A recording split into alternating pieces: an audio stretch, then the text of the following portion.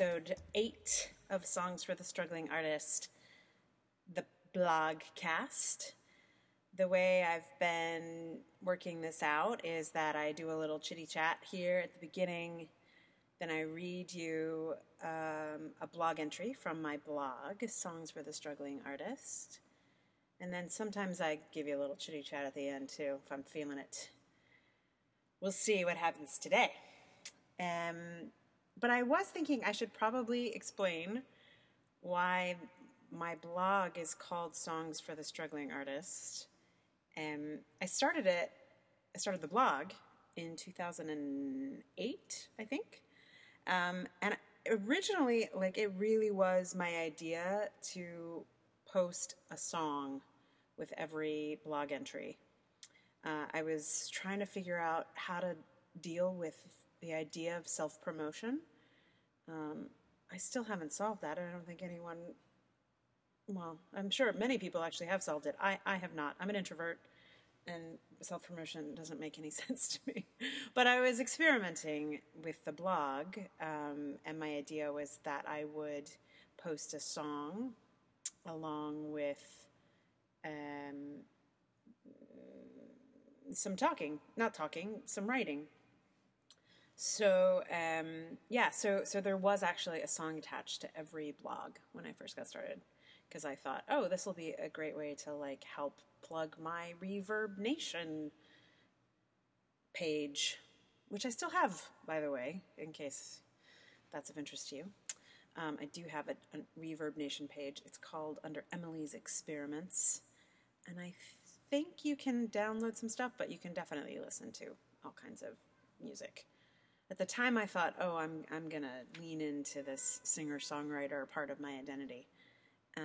But it's quite a few years later, and I have actually leaned away from that part of my identity.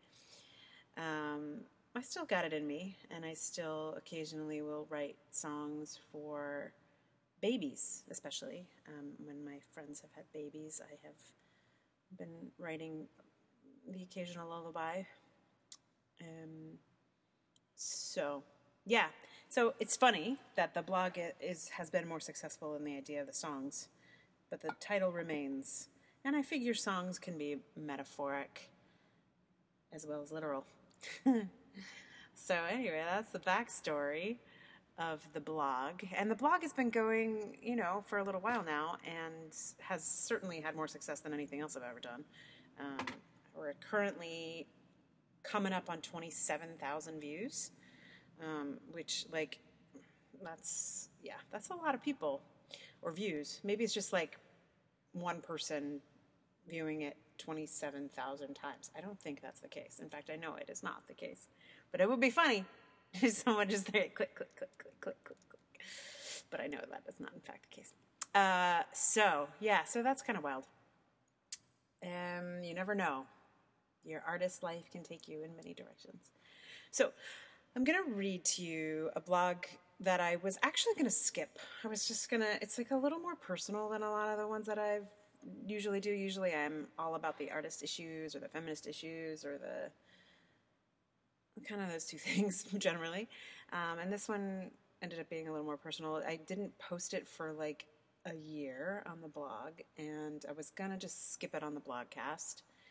But then a friend of mine from college commented on it on the blog, and it was really sweet, and I thought, yeah, why not? I'll record it for you. And if you like it, you'll listen, and if you aren't interested, then you can pause and go listen to some delightful music. I will say, though, that given all of this talk about the origins of the blog, that I have decided to include a song at the end. So the Songs for the Struggling Artist blogcast is going to come back around and actually include some of the initial impulse of the creation of the blog, which is also funny because I have actually been using little clips of songs of mine throughout. So I think I may come back to adding a little bit of music as we go. I've been already sneaking it in, so here you go. Anyway, this blog is called Thank You for Your Smile. At the bakery, the clerk said, "Thank you for your smile. It's refreshing."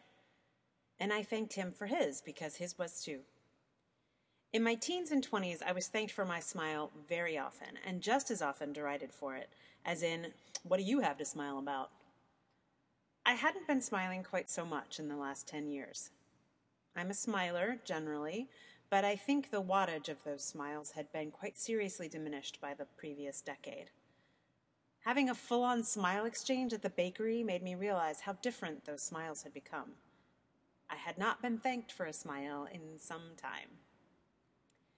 Something shifted back into place recently, something that allowed me to smile the way I used to, with all the shine behind it. I suspect that the catalyst for this was, weirdly, my college reunion. In college, I was a pretty sunny kid. I strained against my super hip, uber cool campus because I wanted to be around other sunny people and have some fun. Fun wasn't really on the menu much where I went to school, but I found ways to make fun, and I was pretty confident that I could do anything I put my mind to, especially if I smiled while I did it. But life can kick a person around, particularly a person who chooses to go into the arts, maybe especially if one goes into the arts in New York City. But it wasn't New York City that kicked the smiling out of me. It was graduate school in sunny California. Graduate school displaced my worldview, maimed my inner optimist, and generally left me sadder and maybe wiser. I was on fire in my undergrad years. Even when I was unhappy and struggling, I burned with optimism and ambition. Graduate school was like a big bucket of cold water.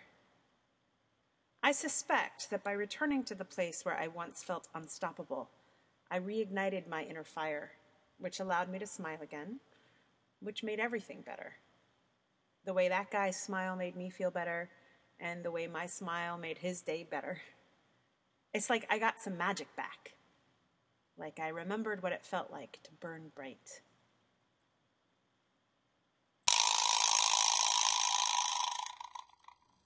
So that is the good news, the upside, the upswing, the return of optimism. So I thought I'd play you actually a song from the other end of that spectrum, just in case that's just too sunny for you. I thought I'd put on this here podcast a song that I'm pretty sure I really didn't play for more than one person. I think one person heard it. If that could be two. It's either there's only two people I probably would have played it for. Anyway, but I'm gonna just throw it on here, partly because it's so now it actually feels far gone. At the time, it felt too present, like too hot a little bit to play for anybody. But now I feel like, oh, it's all right. Like I came through the other side of that. So yeah, I'm just gonna throw that on here at the end of the podcast. And you can know that it turned out okay. So, and also I think going to go back to my little college reunion. You can kind of go every year. So some friends are going to the dinner and dancing portion this weekend. So I think I'm just going to check back in because, it seemed to do some good for me last time I went. So anyway, here is a song that is called Faith, Grace. Faith, Grace. Yeah, it's not a great recording, but it was what was going on while I was in grad school. Enjoy.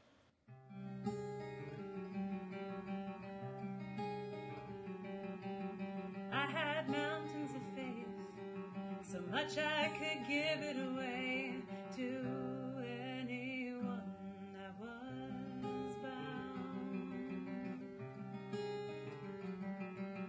It was this mystical cup.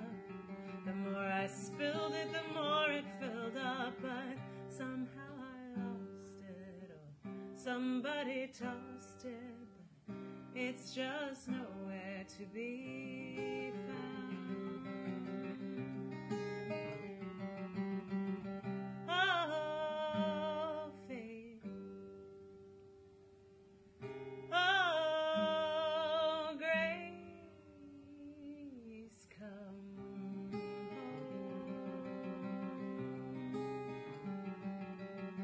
I know there was a time, the image is still in my mind, when hope rose like a flame.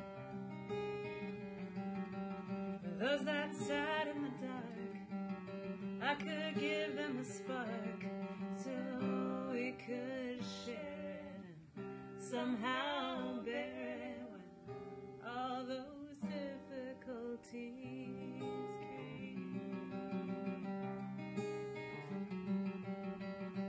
Oh, babe.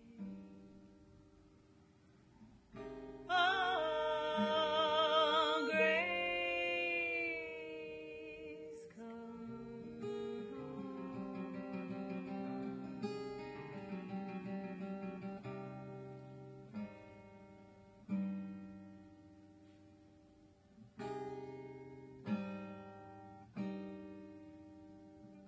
I once was kinder, needed no reminders to give or to receive. Now it's work to be grateful, or see my plate full instead of all I need. There are shadows of grace behind everyone's face that I have trouble seeing now. I used to see the grace first, so when people were at their worst, it always surprised me, put me in crises, till I reversed it all somehow.